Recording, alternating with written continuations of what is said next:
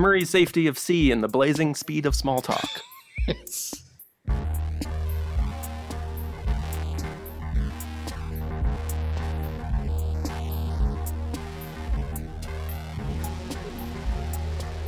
Hello, welcome to Security, Cryptography, or whatever. I'm Deirdre.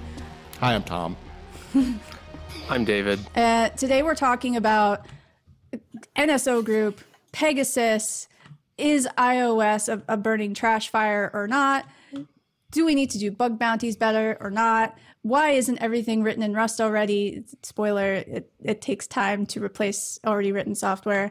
Why you shouldn't just give up because software is riddled with bugs. So recently there was a big news headline across multiple publications about an Israeli-based, cyber espionage tooling? What do we want to call these? They're a hacking company. Yeah, they buy 0 days. That's like what they're do they not buy the them, only ones. Or do they find them? Why not both? Why not both? Does anyone find 0 day vulnerability? I always kind of assume that everybody that sells products that run implants but are vectored through 0 day vulnerabilities are also in the market for those vulnerabilities. Mm-hmm. I wouldn't be surprised if NSO Group did a little bit of everything, but especially bought some and then did not necessarily buy the exploit. They probably weaponized the exploits. They created the exploits themselves and delivered them.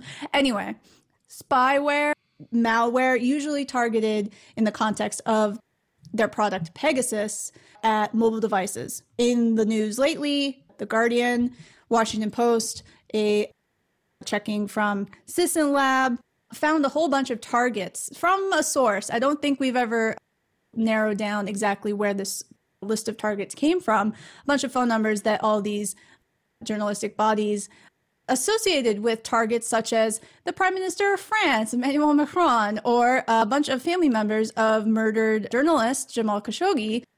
And they confirmed with forensic analysis that their devices from the time of their targeting were littered with evidence of this Pegasus spyware that allows the target that actually, as far as we can tell, got onto these devices by leveraging a 0 day in iMessage media parsing, so that you never had to click on a link. You never had to officially interact with the attacker interaction with you. You never had to click a link or download a payload or anything like that actively. It just tried to send it something to your phone number on iMessage, and it automatically just did it in the background and installed this payload and were totally owned up. And whoever had paid NSO Group for their Pegasus software got practically everything as far as we can tell. And part of the problem with trying to track down these Pegasus was basically they were not persistent, or at least this iteration, the most recent iteration of Pegasus, was not persistent. Previous iterations, you were persistent, so that if you rebooted the phone, they would just still be there. I think the latest iteration is reported to be not persistent, so if you rebooted the phone, it would be gone, and they would have to own you up again. But because it was happening quietly under the radar, they could just send you a message again and you would never even know. Part of the problem there being iOS is so locked down, you need to use a jailbreak to do the forensic analysis to get evidence of getting owned up. Yeah. So Thomas, is iOS just like a tire fire, and why is the quote-unquote most secure operating system in the world so vulnerable to someone send you a message on iMessage and nothing happening and you not noticing, and then you're completely owned up? You can be the most secure operating system in common use and still be a complete tire fire, right? That's an indictment of computer science, not so much an indictment of Apple per se. So, I mean, it's possible that Apple is doing better than any other mainstream vendor right now in locking down its operating system, and still going to be enough to... We talk about NSO Group, but the reality here is that the economic force for this is state-level adversaries, right? People with... My mental model for state-level adversaries, and I'm not an expert here, right? This is not the field I work in. I just have dumb opinions about these things.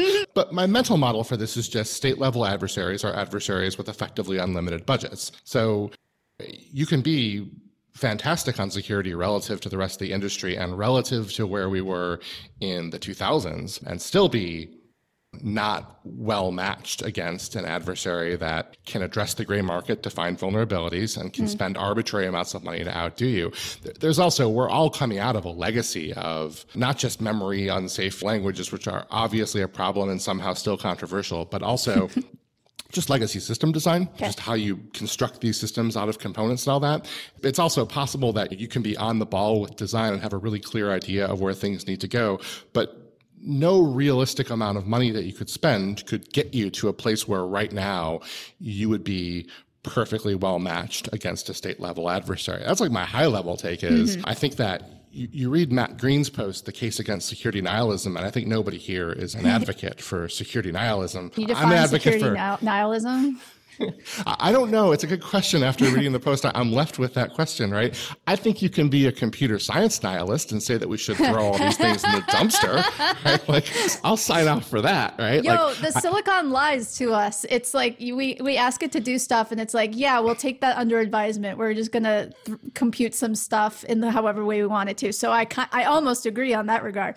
It's a recurring theme with me when I try to talk to other software developers about these problems, where there's one of our premises that we don't examine a lot is the idea that whatever people are doing with phones or with computers or whatever, they have to do those things. This came up a lot during campaign security, right? Or with journalists. So this comes up a lot with journalists. They have to go talk to people. It's their job, right? But when you're talking about sensitive targets that don't necessarily have to go and talk to everybody and don't necessarily have to have one phone that's like their command center for everything they do in their life, there's always this question of, do you have to be using these devices at all for this stuff? We'd all rather there be a world where all this stuff is safe. But it's just like with secure messaging, where there's a lot of secure messaging technology out there that, is better than nothing, but not as good as Signal is right now. And always the refrain for that is, this is better than nothing. It's cryptography. People aren't going to attack the cryptography first. If you weren't using this, you'd use nothing at all. And it's like, there's an option besides using nothing at all, which is not sending the messages at all, not doing that, being aware of the risk that you take when you have an online profile for this stuff. And I think that kind of goes through all of this stuff is we might not be at a point yet in our industry where we're ready to support all the use cases for all of these like targets of the UAE. So like sources that you met, you don't even know who they are, but you got like contacted through some sort of secure drop, maybe not secure drop, but you have to trust them as far as you know them, and you might not know them at all. You just know that they are someone inside something that you're trying to report on, and they might be sending you images or voice memos or whatever, and that's what you're trying to that's your use case of these devices in the software. And if you can't do that securely, then what are you even doing with this technology, basically? Yeah, there's also, and David here, but I'm sure he has something more intelligent to say, but I feel like the kernel of Matt Green's post is this paragraph where it's like, in the world I inhabit, Ivan works up tomorrow. Ivan is the lead security at Apple. Good guy. In Matt Green's dream world, Ivan wakes up and says, today I'm going to put NSO out of business. Let's put a pin in the idea that the right thing to do here is to put NSO out of business. NSO's evil, don't get me wrong, but there's an unexamined premise about the goal of putting a specific bad actor out of business. But that aside, like he wakes up, he decides, you know what, today I'm going to, go to my bosses and get a blank check to put NSO out of business. Is there a blank check that Apple can write that solves that problem within the next 4 years? Like, is it a thing that's possible for them to do? I don't know. Like, maybe it is, but it is not at all clear to me that's a one paragraph question rather than an entire blog post worth of things that we should examine about how possible that is to do. If you replace put NSO out of business because that's complicated because of market dynamics, and take the business model, everything out of it, why don't we just say, give Ivan a blank check to stop have, let's say, less than 10% or less than 1% the number of remotely exploitable vulnerabilities in iMessage or the network stack or anything that an attacker can send a message to basically on the iPhone. And we ignore the fact that NSO has their own market dynamics and that UAE has a lot of money. The police doing traffic stops in the UAE drive Lamborghinis, at least according to Top Gear. So scale of money we're talking about here. And so if we say, you know what, maybe they'll always be able to afford $100 million exploits, which seems unlikely they would get that high no matter how rare they are. Right. If we take the business out of the equation, I think that there's still a lot of things that could be done to improve the state of iOS. Would you disagree with anything Matt Green says if we put NSO out of business with just make the attack surface of message parsing better on iOS? Yeah, I feel like I have the two responses to that. The first and kind of silly one is I'm kind of picking on the words that he chose there about putting NSO in particular out of business.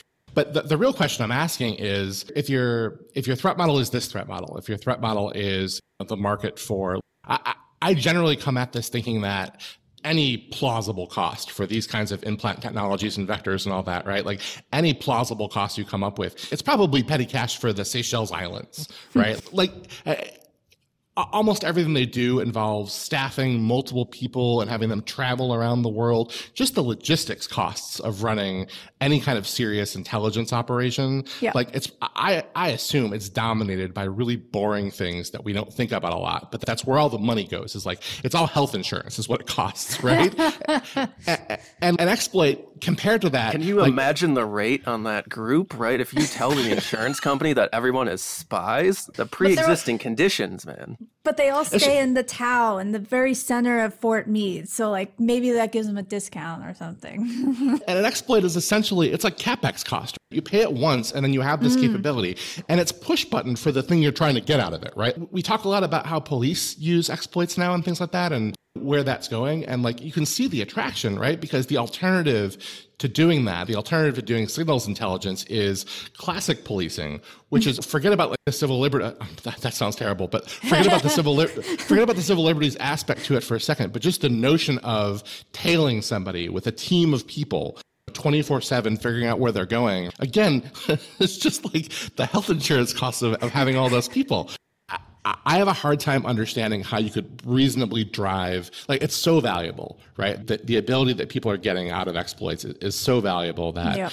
And I bring this back just to bring it back to computer science, right? Like my real question here, is there a check that Yvonne could write that would maybe cost is the right way to think about it, or maybe something else is the right way to think about it, but can you drive that threshold up to the point where any government that we've ever heard about wouldn't pay that money in the blink of an eye? And I'm just wondering things like, if you could put $10 billion down on securing iOS tomorrow, do you have the people to do it? Do the processes exist to hire those people? Think about all the changes you have to make to iOS. Like those changes are happening anyways, but they're happening over like a 5-year timeline, right? Like all right, let's talk about some of those changes. So things that I think of specifically, you talked about like re-architecting some parts of iOS, ideally.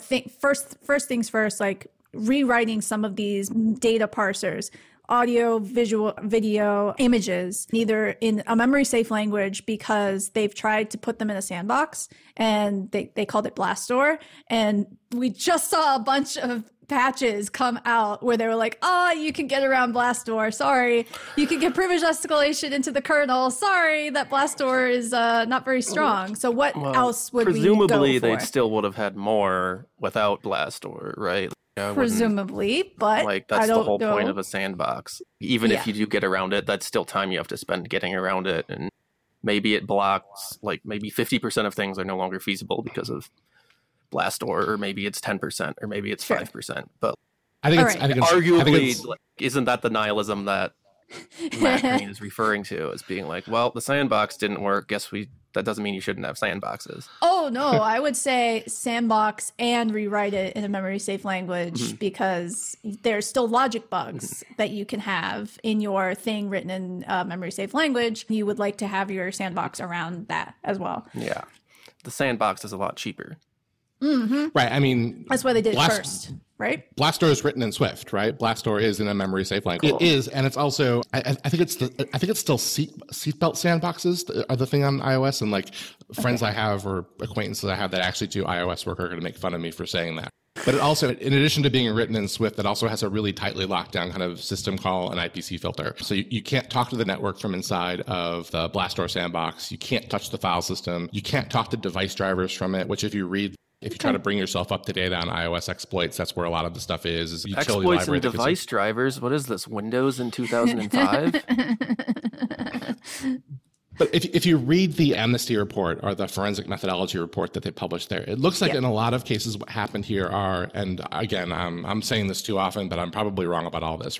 But it looks like in a lot of cases what happens are you don't send a complicated file to iMessage directly per se, so much as you send something to iMessage that causes some other application on iOS that was not considered part of the attack surface to interact with the attacker directly. So you're actually, you're working through Apple Music, for instance, which nobody thinks of Apple Music as part of the attack surface, right? There's no zero-click Apple Music, except there is if you can trigger Apple Music through an iMessage thing. There was like a fad for these kinds of vulnerabilities back in like 2010, where they were all URL handlers. A really common vulnerability in an iOS app to dock is you have a URL handler, it does something based on URL clicks. And essentially, you can synthesize roughly the same kind of thing out of an iMessage thing. So it doesn't really matter how you sandbox iMessage if iMessage can also trigger Photos or Apple Music or things like that, where you're interacting with that application instead, which brings us back to it's all of iOS. It's all of iOS that's the issue, right? It's every application that's built on iOS. I think the first, or at least first from Charlie Miller, who was one of the first, I don't know who the first person was on iOS, and I'm not going to make a claim because someone will get mad at me. But I remember Charlie Miller found an exploit on the iPhone in the very early days of iPhone, and it was in the URL parser. Not surprised. 2007. Okay, so Thomas, how would you re-architect iOS? Do you have any? If you were Thomas Patachek, nee Ivan, and you were handed a big budget and had everything solved for you, what would your plan of attack be to deal with this sort of thing? I would turn that job down. Okay. If they give you $10 billion and several of that is just for you to take the job. If they give me $10 billion, I'll take the job. I won't do a good job of it. I'm just warning them in advance if they're thinking about sending that money to me. That's not value they're going to get out of me. So. Okay. It's like when OPM was offering like $120K to be their CISO. It's like, not touching that. Yo. But that is $120K and having to testify to Congress on arguably a consistent basis. No, thank you. But that is not a problem that Apple has, right? If you talk to security people on Slacks or whatever, they all know that, right? Everyone kind of has a rough idea of the investment Apple puts into security. But the broader audience, most of the people that are reading the security nihilism post, it's not clear to them at all how much Apple invests in security. And I'm just going to sound like I'm shilling for Apple here. I have no commercial relationship with them or whatever. But they're one of the three biggest investors in information security, software security in the world. If you're talking about doing substantially better than they are, like at a different level of what they are, you're talking about no commercial entity in the world does that. But you'll read responses to this where it's like, Apple needs to take this stuff seriously at long last. They need to. And it's like, I don't have a way to finish that sentence. It's like, I'm just kind of sputtering. Like, I would say like the only thing that I can think that's might be on a better footing is Fuchsia is coming. Fuchsia is all Rust except for a microkernel that was written in C++ just because they had to write it before Rust was like barely at 1.0 or whatever. But Fuchsia is like a toy OS that's over in a corner that's vaguely going to replace or ad hoc Linux/Unix. It's not iOS or Android, like multiple billions of devices over the world. So yeah, I agree that trying to be like, oh, Apple doesn't take security seriously, that would preclude everyone else in the world practically. Okay, pretend money's no object and you actually want to do something. Like, do you have an idea of something that needs to be re-architected about iOS? Or is it literally like all these components are vulnerable on their own? It doesn't really matter how you reorganize them. You just need to drill into all of them because that is just how an operating system like this works.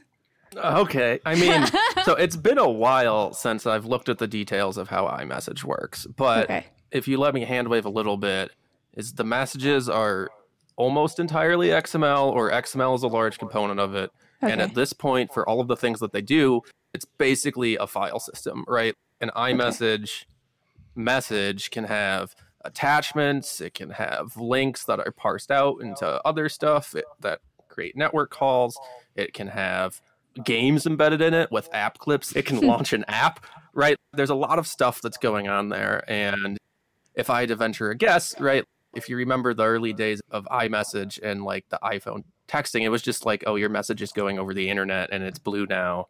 And you could make the iMessage whale. Does anyone remember the iMessage whale? Where you hit enter a bunch of if you just hit enter a bunch of times, then you did a period or a bunch of underscores and another period, the little tail of the bubble looks like the edge of a whale, and so the message looked like a whale. And because they had the shading and lighting on the sides, it actually looked like before they did the flat redesign. Anyway, Google iMessage whales. Okay. But right, it began as like something that was a replacement for SMS, Right. and is now something that can send like arbitrary content with attachments and like code to some extent. And so I would believe that there exists a simpler implementation of iMessage than they're using now. Okay. And whenever you simplify any sort of network-ish protocol, it becomes easier to implement securely. And then on top of that, ripping out as much of it as possible and re-implementing it in a memory-safe language or closer to memory-safe language, like Zig is obviously doing. I suspect they would do it in Swift. When I've talked to Apple people, they've basically been like Swift percolation throughout Apple is just in a weird state of like where you can and cannot use Swift in the build process. It tends to do more with build stuff. Again, like someone from Apple can probably correct me, but I would definitely like to rewrite a bunch of this stuff, because even of the most recent patches that have come out for iOS, macOS, iPad OS, I forget what it's actually called, more than half of them have been memory safety vulnerabilities that have been fixed. Was it, I think it's like Fish in a Barrel or whatever that account is, keeps track of all of them, and it's very handy. The analogy like I would use would be like Word documents from like the 90s through early 2000s compared to now. Not that I recommend opening an untrusted Word document from anybody, but like Word document serialization began as take pointer to struct that is Word document and call like write the system call on that pointer, and great, we're done. And then we'll read it in directly to the pointer. And then with the docx format, they switched to an XML based format, which is hopefully easier to parse than a C-struct in-memory based format. Yeah. And stuff did get better over time. And they did disable certain macros that in the in Microsoft Word. And so opening a random Word document on modern Windows is just like a completely different stack of both capability and implementation than it was 10 years ago, 15 years ago. And that took 5 years, 10 years, I don't know how long, but like it's clearly possible for a large tech company with effectively a file format, which is what iMessage is, to to redo it again, better, stronger, harder, faster. It takes time. A lot of changes to Windows, though. So like from the late 90s, 2000s to where Windows exists now is like a different beast of separating what your capabilities on the system. I've heard arguments that basically iOS has separation between apps to some degree, but it could be a lot better. So I think re-implementing iMessage and simplifying the protocol and simplifying the stack in the ways you just described is necessary and good, but also don't forget the rest of iOS, I guess, something to that degree. When Microsoft did that, it was a root and branch effort across the entire tree for them. In a previous life, I was kind of peripherally involved with some of that stuff, and a reasonable mental model is they probably put as much energy into pen testing. I was in middle school. Yeah, like they probably put as much effort into fuzzing and pen testing Minesweeper as any company has ever put into their own. It's like everything got hit, and they really pissed off a lot of their users with the subsequent releases that metabolized all that separation that they were doing. And so like they did those two giant things that I don't know. This is three people who don't really do iOS security work talking about iOS security, which is great, but I don't know the extent to which Apple is doing kind of root and branch memory safety stuff. By the way, Microsoft didn't do root and branch memory safety. They did root and branch don't call stir copy anymore, which is not quite the same thing. And for all of that, is Windows in a place right now that's substantially better than iOS is? I don't know that that's true. So I think it's kind of unproven to me whether you can repeat what Microsoft did and get to a much better place. Like for a while, they stopped worms, right? Good point. Maybe this is our modern equivalent of worms, but they didn't end vulnerabilities on the platform. Question. I think the analogy is just it was a major upgrade to the state of security, not that. I don't think anyone's trying to claim that Windows is more secure or has less exploits than iOS, although maybe it does, but like if someone was, talking to me and saying I have sensitive stuff, or if I was in charge of securing a CEO's devices, I'd be like, you're getting rid of your Windows PC, we're getting rid of your Mac, and you're doing all of your work on an iPad, like an iPad or a Chromebook or something. That's a good point. Basically, like our default is if you need a device and you think we think you might be a high value target, use an iPad for all of your document handling if you're a journalist or if you're like a political candidate or something like that, or you're a principal, possibly a Chromebook. Where would we compare Mac OS to where Windows is? Because we used to think, Mac OS was like, it had a shine of, all of these viruses and malware and crapware that went after Windows because Windows was like 90% of the market or whatever. And I don't know where it's at now. Like, you don't have all these problems on Mac OS, and you can make an argument about popularity versus actual vulnerability. I don't have a good gut feeling about, is Windows now like fully patched, like top, like whatever Windows we're on, Windows 7, their security architecture can like possibly better or comparable to Mac OS, just because Mac OS has been languishing. They haven't been investing in it as much as they used to. I think you are less likely to torrent a pirated copy of software that is actually malware on Mac OS than you are on Windows. Okay. That's, I don't have anything deeper to say than that. Kind of in the continuing theme of three mostly crypto vulnerability researchers talking about platform security, Yeah. I haven't talked to anybody who believes that macOS is more secure or even comparably secure to kind of a secure configuration of Windows 10 or whatever it is right now. Like, I think there's a general belief that Windows is, but I also don't know anybody who thinks that Windows 10 is more secure than or comparably secure to an iPad. For different reasons. It's not because the iPad is perfectly locked down, as you can obviously see, right?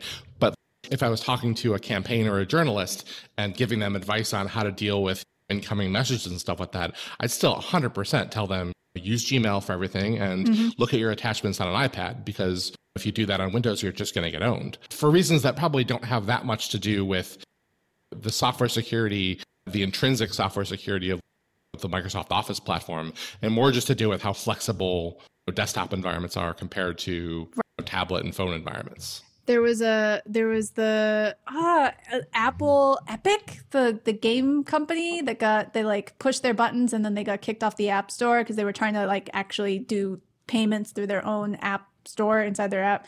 And they brought James Mickens as an expert witness to be like, compare Mac OS or testify to the security and why all of these store restrictions are either good for security or not.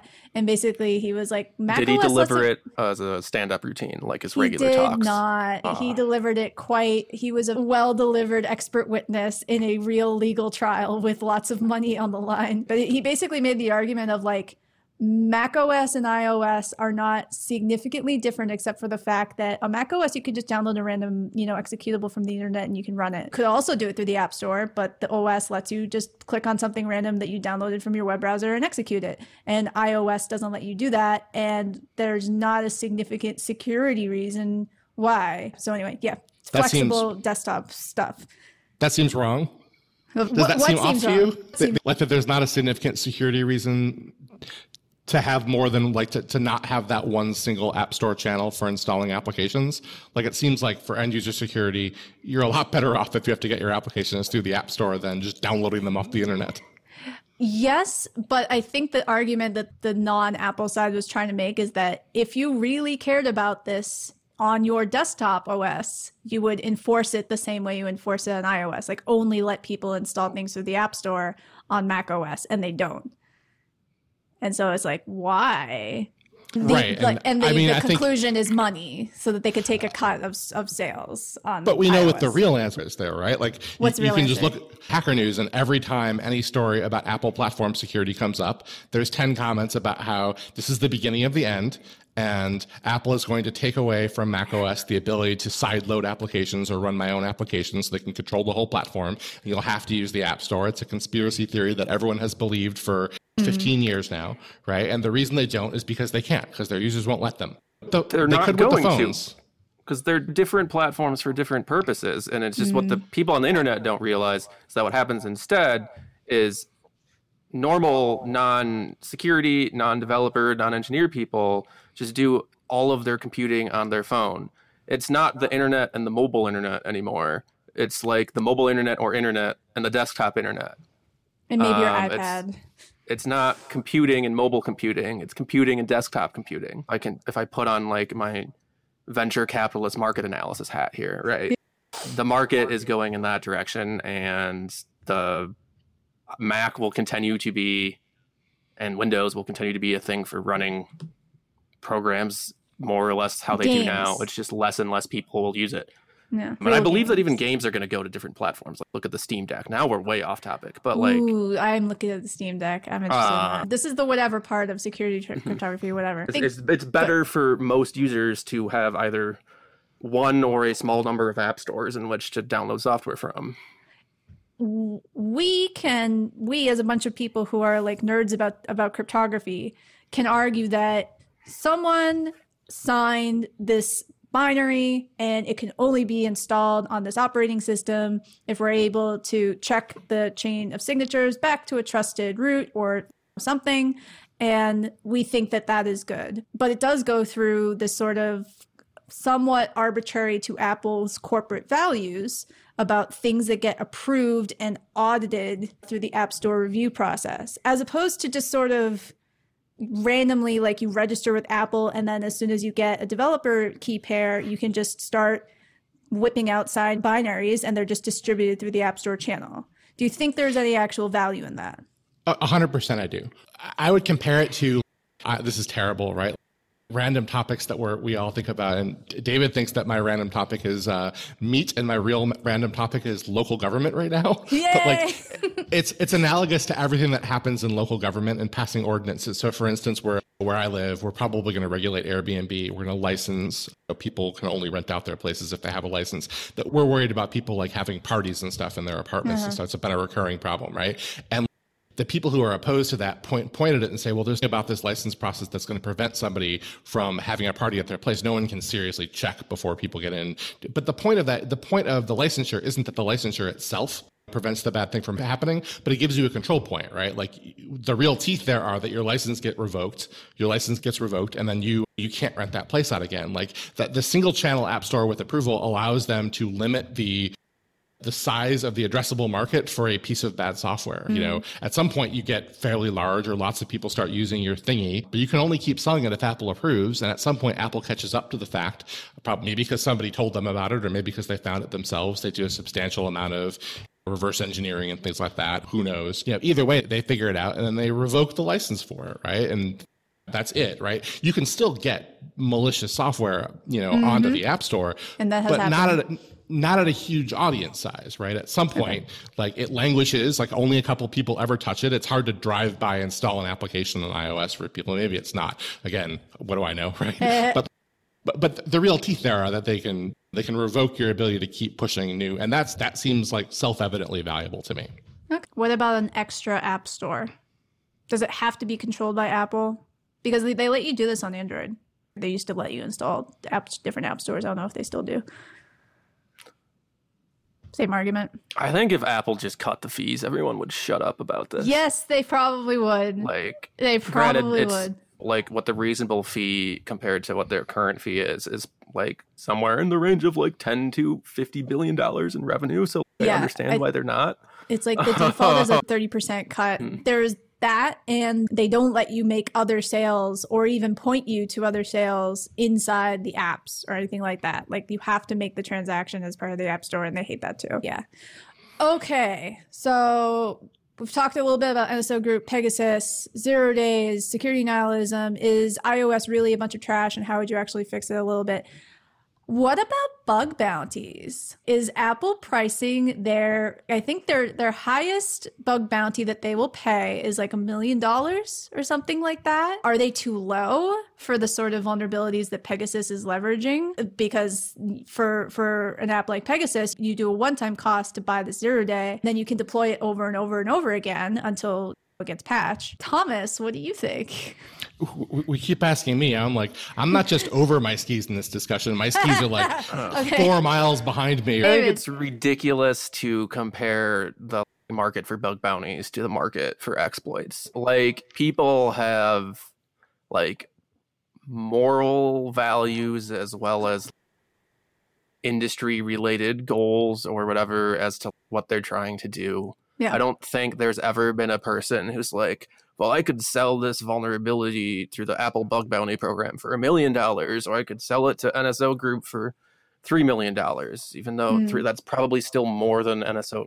Like, I don't believe that they're paying that much. And so, like, I don't think that's people's consideration, as well as I don't think there's the same people who are finding and selling exploits for the most part are not the people that are going to bug bounties. I think at one point it was like kind of the raw consideration. I read Nicole Perlo's book, This Is How the World Ends. It's just basically like a history of the 0 day market at a pretty high level. And before bug bounties were really a thing, and if anyone has more direct experience, I'm talking about, I read other places, not direct experience, people would try to report things because they wanted to get them fixed for no cash, and then they would just get rebuffed and be like, oh, our lawyers are going to sue you for finding a vulnerability and exposing it and making us look bad. And they're like, well, fuck. And then people would start paying them to give them cash under the table and not tell them where, and just give them these no competes basically on these vulns. And they're like, okay, I'm going to go over here. And then the bug bounties started to come up, and they were like chump change and still a pain in the ass compared to selling it to a broker or eventually a state actor or an NSO group or whatever. So I don't think it's necessarily like $1 million with Apple and $3 million with NSO group in general, but I think the actual actors in this kind of rarefied market, it might be not as an easy choice as you and I might think. I mean, I don't know what I'm talking about here, right? But two things I think I know. The first of them is that the direct price comparison between what people think the gray and black market pays and bounty prices doesn't work because the terms are different, right? Okay. Whatever the number that you're getting on an exploit that you sell privately is, you're not getting that in a lump sum payment. You're getting it in tranches. You continue to get tranches until the vulnerability is burnt. And really? You don't know when. I've never heard of that. There was a talk at Black Hat 2 years ago. In 2019, by Mayor Schwartz, I think is his name. Yeah, Maor. He's a broker. And you read it or you hear it, and it's obviously this must be how everything works because it's such a sensible way to run things. But you get paid for a vulnerability as long as the vulnerability continues to work. And you, as the person who reported the vulnerability, you don't know when it's going to stop working. You're gambling when you do it that way, right? So that's one thing. There's a contract that looks very similar to a B2B software sales. It's kind of funny. It's like the same industry. I was watching the talk at Black Hat that year, and I'm like, they're just talking about the contract negotiation that we were going through at Census. Like with anybody, like all of this stuff is there's a support team. This reminds me customer in a way, success. It reminds me of how now all these ransomwares are like ransomware as a service. This is so weird. All these worlds colliding. Anyway, continue. My other thing I think I know here is that we're not necessarily well served by Apple driving up NSO's costs. Not just because putting NSO out of business is bad, but also because by driving up exploit costs, you can potentially be helping NSO, right? Because their business model is essentially, part of their business model is recurring revenue from the implant that they build, Pegasus or whatever that framework is called. But part of it is also them capturing some of the value of exploit development. And as exploits get more expensive, they take a cut of that and they're going to get some revenue from that. Ultimately, the people that you're really charging here aren't NSO. They're the intelligence services of European governments. And those people can pay indefinitely more. So at some point, you're just making NSO very, very rich by driving those bounty prices up. That's not to say that we shouldn't drive bounty prices up, right? Like, I think that's not the headline that I would want to have taken away here. But I wonder how the dynamics work. I wonder how you're actually solving a problem by making the market hotter for NSO. So if Apple's driving those costs up, and the idea being you want the people who have these vulns or have found them to go to Apple and give them to Apple, and Apple will pay you for the rate that you would get if you went across the street and you gave it to NSO Group or a comparable broker. So it's driving up the cost. Are you saying that that would drive up the cost of NSO Group's offerings when they sell to the Ministry of Information of France or Saudi Arabia or whoever their customers are? My thought about this is that the backstop for the pricing for vulnerabilities is ultimately the people who are ultimately using the vulnerabilities, right? That's not NSO, it's NSO's customers. Right. So if you drive the prices up, the prices are just going to get passed through to those customers. If those customers are price sensitive, then that's valuable. If they're not price sensitive, which I think there's good reason to believe they're not, then, what you're really doing is just increasing the amount of revenue that is flowing through the system. And if NSO's business model is in part that they take a 30% cut off of all the revenue that's flowing between the exploit developer and the Ministry of Information in France, then, you're helping NSO by doing that. Got it. Okay. So where do we think the break point is between the manufacturers, Apple, Google, whomever, Windows, Microsoft, who are trying to catch all of these extreme vulns beforehand so that they don't get on the wild, and NSO basically having a less attractive product because they could not buy these vulns as cheaply anymore, or they only have one, or they don't have a bunch of pretty great 0 days. They only have one pretty great 0 day, and they have a couple of other single-digit days. Yes, they might be ripping off Saudi Arabia or the Ministry of Information in France, but their offering is less good. It's a less good attack because Apple, Microsoft, and Google are buying up the vulns and patching them. Is there a balance? I mean, I think it's just like any other market. Like, there's supply and demand. The demand is probably like fairly constant right now, and that like intelligence agencies or governments are looking for they're trying to use what they can use, and if stuff works well, they'll keep doing it. If it doesn't, they'll stop. But like the intelligence is still going on and the money is still there on that side. And then there's some number and cost associated with how many like exploits can we find and what is the rate that we can find them at. So I would believe that if you like raise the bar and you do some of the engineering changes that we discussed earlier, that could decrease the rate at which we find exploits in, say, iOS and iMessage. That then decreases the supply that NSO has, or it drastically increases the price per exploit, maybe, that NSO and other organizations need. So maybe I would expect that as the security of the products increases, some of the market might shrink or consolidate down, right? I don't know whether that's going to actually reduce. It may be, as Tom said, that like NSO Group ends up making more money in that case, but maybe they have to be a little more diligent in who they target when, or how many contracts they sign, or the rate at which they can do something. Maybe that's like the time to deliver in their contract. If you've signed one of the like recurring contracts with them where you aren't paying per exploit, you're getting like a service in which you say, hey, I have a person and you need to go get it. Maybe the number of people you can go after per year goes down, or maybe the cost of that service drastically goes up. Maybe NSO Group survives and some of the smaller ones go out. I don't know. I assume that like right now, because we're hearing about NSO so much, they're doing better than at least other public-ish facing exploit groups. And I totally believe that like they have bought out other ones or employees or and so on, right? Yeah, it definitely and so you might see more of that. It definitely seems like they're not hurting and they're actually expanding their clientele. And even though they say, oh, we're always trying to, this is for catching terrorists and so on like that, it's like, okay, you're selling it to Saudi Arabia and they're murdering journalists with it. But there seems to be indications that they are going like further to like local intrastate law enforcement as well. And that's a bit scary too. I basically agree with everything you just said. Like, I want the software to not be bad. I want it to be good. And if it's riddled with vulnerabilities, that is bad. And I would like to pay whoever finds the vulnerabilities to give it to us, so whoever is making the software, so that it will not be bad. It will be good software as far as humanly possible within economic costs. So I kind of just want to pay for the vulns, and then if that does make the software harder to exploit, and even if you have to raise prices if you're NSO group to try to deliver a product, I am okay with that.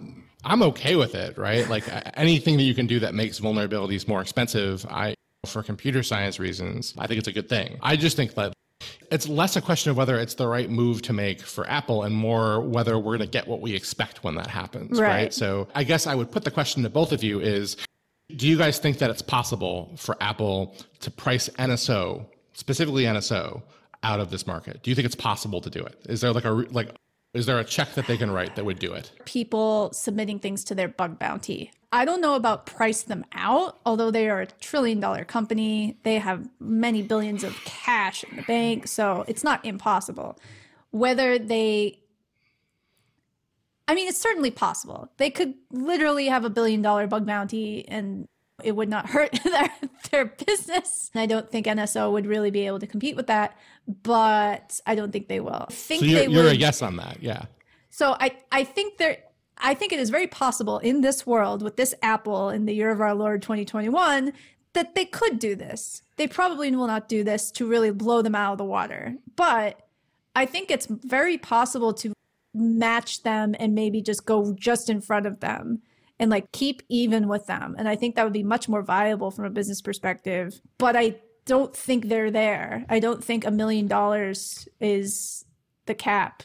I think they need to go a couple more $1 million to really compete, so that if you're trying to figure out where you want to give your exploit or your vuln, you have to be like, I really have to flip a coin between Apple and NSO Group or whomever, then maybe like values and stuff like that will actually come into play. I don't know. Maybe I'm too optimistic about these people who are selling their exploits. They don't think they're there yet, but I don't know. I am not in this market.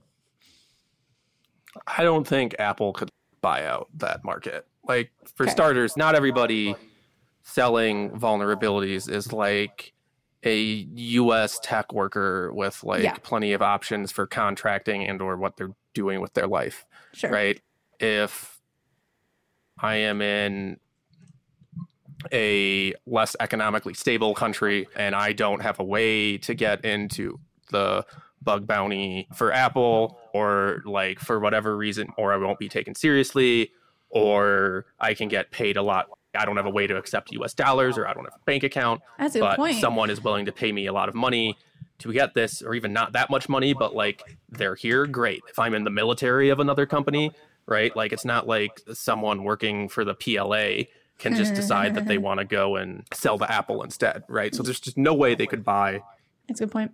everything no matter what their price was. And Should again, beyond Apple- that, like, I think the thing that really answers this question, like what I would love to see would be like if NSO made a pitch deck to raise from VCs that described their market and their financials. Like, that would be fascinating. Like, obviously you shouldn't fund them, but like, that's the thing that would reveal this. And the closest that we have to that are like some of the talks from people who have been brokers explaining like what makes a good or a bad vulnerability, and like the difference between what they're looking for and what most bug bounties pay for, and like what they expect like the size of the supply side of the market is, like the people who are good at finding these vulnerabilities. So yeah, I think that you could decrease the supply. I think you could decrease the rate and probably drive up NSO's prices. Would that make it go away? No, but like, I think you can certainly make the situation better than it is now. That in a way, maybe that still drives up NSO's prices, but maybe it reduces the number of targets that it can be used on. And even if it doesn't, even if all it does is drive up NSO's prices and NSO makes more money, like, we're still probably in a better situation. What percentage of this problem do you think Apple could make go away if they just rewrote everything that was on the platform in Swift and Rust? Like half of all of their vulns, apparently, at least half are memory safety related. So that doesn't mean half of all exploits that NSO Group would leverage in their toolkit or in their payload, but it does mean half as many links in the chain for you to put together and do something with. Yeah, so that's a good rule of thumb. Half. I'd go with 65%, and I'm actually not making that number up. Alex Gaynor has done some empirical research on if you have a large code base, what percentage of like the bugs that you know about and CVEs were caused by memory unsafety issues. And it's 65%, and it holds across Android, it holds across iOS, it holds across Chrome, it holds across Windows, it holds across Firefox's CSS subsystem. So if you can get rid of 65% of your bugs, like that's going to have an impact on the supply. I'm more optimistic than both of you in this one weird case, right? So I would imagine that for the kinds of exploits that NSO needs, for the things that they're trying to do, that you could be north of 80% if you get rid of all of the memory safety vulnerabilities. Or more candidly, like with the question I asked, if you rewrote everything in Swift and Rust, whatever memory safety issues are left over, I still think you'd be down to a very small fraction of the bugs that NSO needs to provide the value that they're providing now. Mm-hmm. I think eliminating all the memory safety bugs, this does not include logic bugs, but correct me if I'm wrong, but they seem like they are less powerful than most of the memory safety bugs because they just give you a better platform to leverage into using the next one in your chain. Why do you think it's 85%? Well, I think it's north of 80%. Right. Why do you think it's so high? Do you think it's basically it's not just one-to-one. If you remove 65% of the vulnerabilities and those ones you removed are memory safety ones, do you kind of agree with my smell test of these memory safety vulnerabilities basically let you do more than general logic vulnerabilities? I think disproportionately the vulnerabilities that give you code execution, which is what they need to do implants, those are memory safety vulnerabilities. And I think even more so, the vulnerabilities that you need to do local privilege escalation, to go from inside of the sandbox to outside the sandbox and the kernel. Somebody's going to correct me and point out a chain that doesn't involve a memory safety vulnerability. Sure. But I think if you take those vulnerabilities off the table, those bug chains are all pretty much broken. Yeah, I think I agree. How else do you get code execution besides memory unsafety, right? You'll probably still have platform memory safety vulnerabilities. You'll be keeping a page table reference counter somewhere, some place where the interface between Rust and the platform starts hitting, right? I think you'll still have vulnerabilities that are that low level, and there's nothing the Rust runtime can really do about it. Yeah, I think you'll still have what's the memory addresses that are actually hardware, right? You can't write to that without unsafe. And right.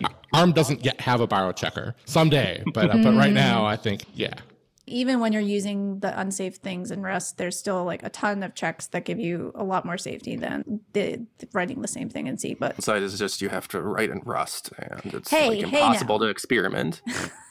I mean, I like Rust too, but what do you mean by experiment? The example I always give is I was once working on some build tooling, and in 5 minutes in Python, I got farther than 3 days of Rust, just trying to map out a graph of dependencies and do some stuff because the code runs when it doesn't compile, and I don't need to know what I'm doing ahead of time.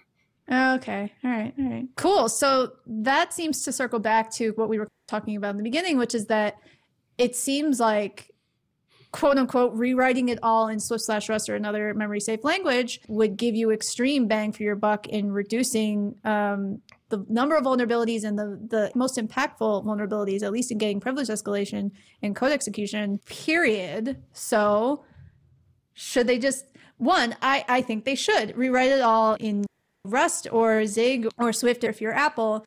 Do we have any signals that they're it's Apple, it's like a locked box and they threaten your children if you leak anything? We don't have any I haven't seen any signals externally about them trying to rewrite some of these most vulnerable parts in Swift. Have the sandbox that's written in Swift around iMessage, but so if you're the head of platform security for Apple, why aren't you just doing this right now? Maybe they are, but I don't think they are. I think you said it's a lot of bang for your buck, and I don't know what the ratio is there, so what the amount of bang is, but it's a lot of bucks, right, that you're talking about, because again, it's root and branch. Like everything there is pretty much getting torn out. So there's that problem. There was another thing I was going to say, and I totally forgot what I was going to say. So. That's fine. Okay. I mean, my hot take has always been that like the best way to improve like the security of an organization is to become the VP of engineering, which I think I'm also stealing from Alex Gaynor. I think he might have said that first. But again, but you need to know something about engineering, right? And be able to still do that job. But again, this is a tractable engineering problem. It's just very hard and it's very large. And even if you have an unlimited budget, like it's still hard. I think it's also like the solution space for this problem. Like right now, I think it's sane to look at the landscape and say, just rewrite everything in Swift and Rust. But like, how long have those languages been viable for doing large scale systems work? It's been a little while, but it hasn't been 10 years. Wherein they could literally rewrite everything in Rust. And also, when you tell Apple that they're rewriting everything in Rust, we imagine that you're telling Alex Gaynor and his acolytes to rewrite things in Rust. But actually, you're addressing the entire application programming, programmer base. And as somebody who has gone recently from one language to Rust, the learning curve there is not gentle. I forget that they're written in Objective-C, that the applications themselves are written in Objective-C, whereas at least on Android, they're all written in Java, or like the Android flavor of Java. The memory safety of C and the blazing speed of small talk. Yeah, I think that the post that Matt Green wrote mentions like they should be using things like pointer authentication and things like that. And they do, but Objective-C actually gives you vectors that work around PAC. There are probably ways in which Objective-C is substantially worse than C from a security perspective. Can you tell me more? I don't know any details about Objective-C, really. I've never written it. I think you just get a bunch of pointers, like a bunch of function pointers that are easy to target and overwrite that you don't get in a standard C runtime. So it was like an ISA pointer or something like that was reliably, you can find it and send messages to it. Yeah, it has a built-in message passing and object framework that is all just pointer based. That is on everything. Fun. Yeah, there was a PAC bypass that involved Objective-C runtime stuff.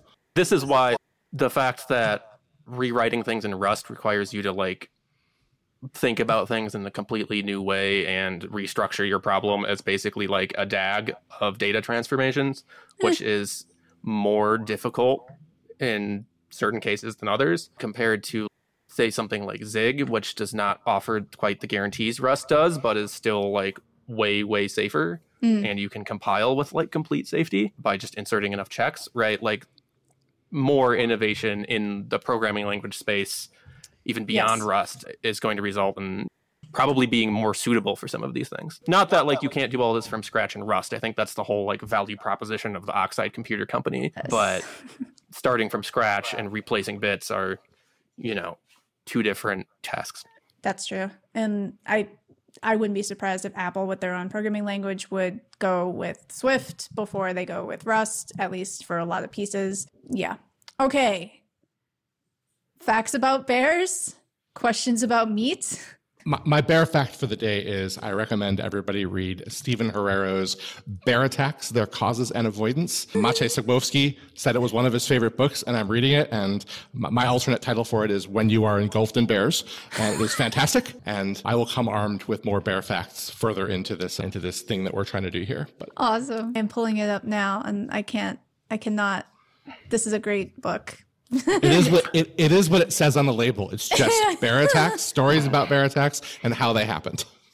The book behind the movie 127 Hours, I think it's called Between a Rock and a Hard Place, about the guy that had to cut his arm off because it got stuck under a boulder or something when he was rock climbing. Mm-hmm. He has other stories in there, including one where a bear followed him for about 24 hours. And I believe he did what you were not supposed to do and just yelled at the bear. But if you want even more bear stories. If the bear is trying to eat you and it is a grizzly bear in the bear flowchart, then you're supposed to yell. There's a bear flowchart. There is.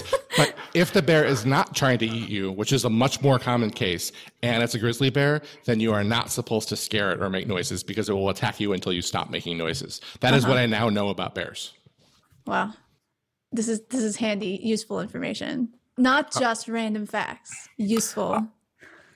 I was in northern Michigan recently, and I had heard that the place that I was in, there had been some like bear sightings nearby. And I was going for a run one morning, and when I go for runs, I usually don't wear my glasses because they get loose and they bounce around. And I don't have contacts because I find them gross. I fell asleep in my And so I was contacts running last night. back, and then I'm going down this dirt road, and I just see this black blob. And I'm like, I don't know if this is a bear or a dog. And it turns out it was a dog. But if you're worried about bears, bring your glasses with is the other piece of advice that I have. This is not a good bear story, but and on that note.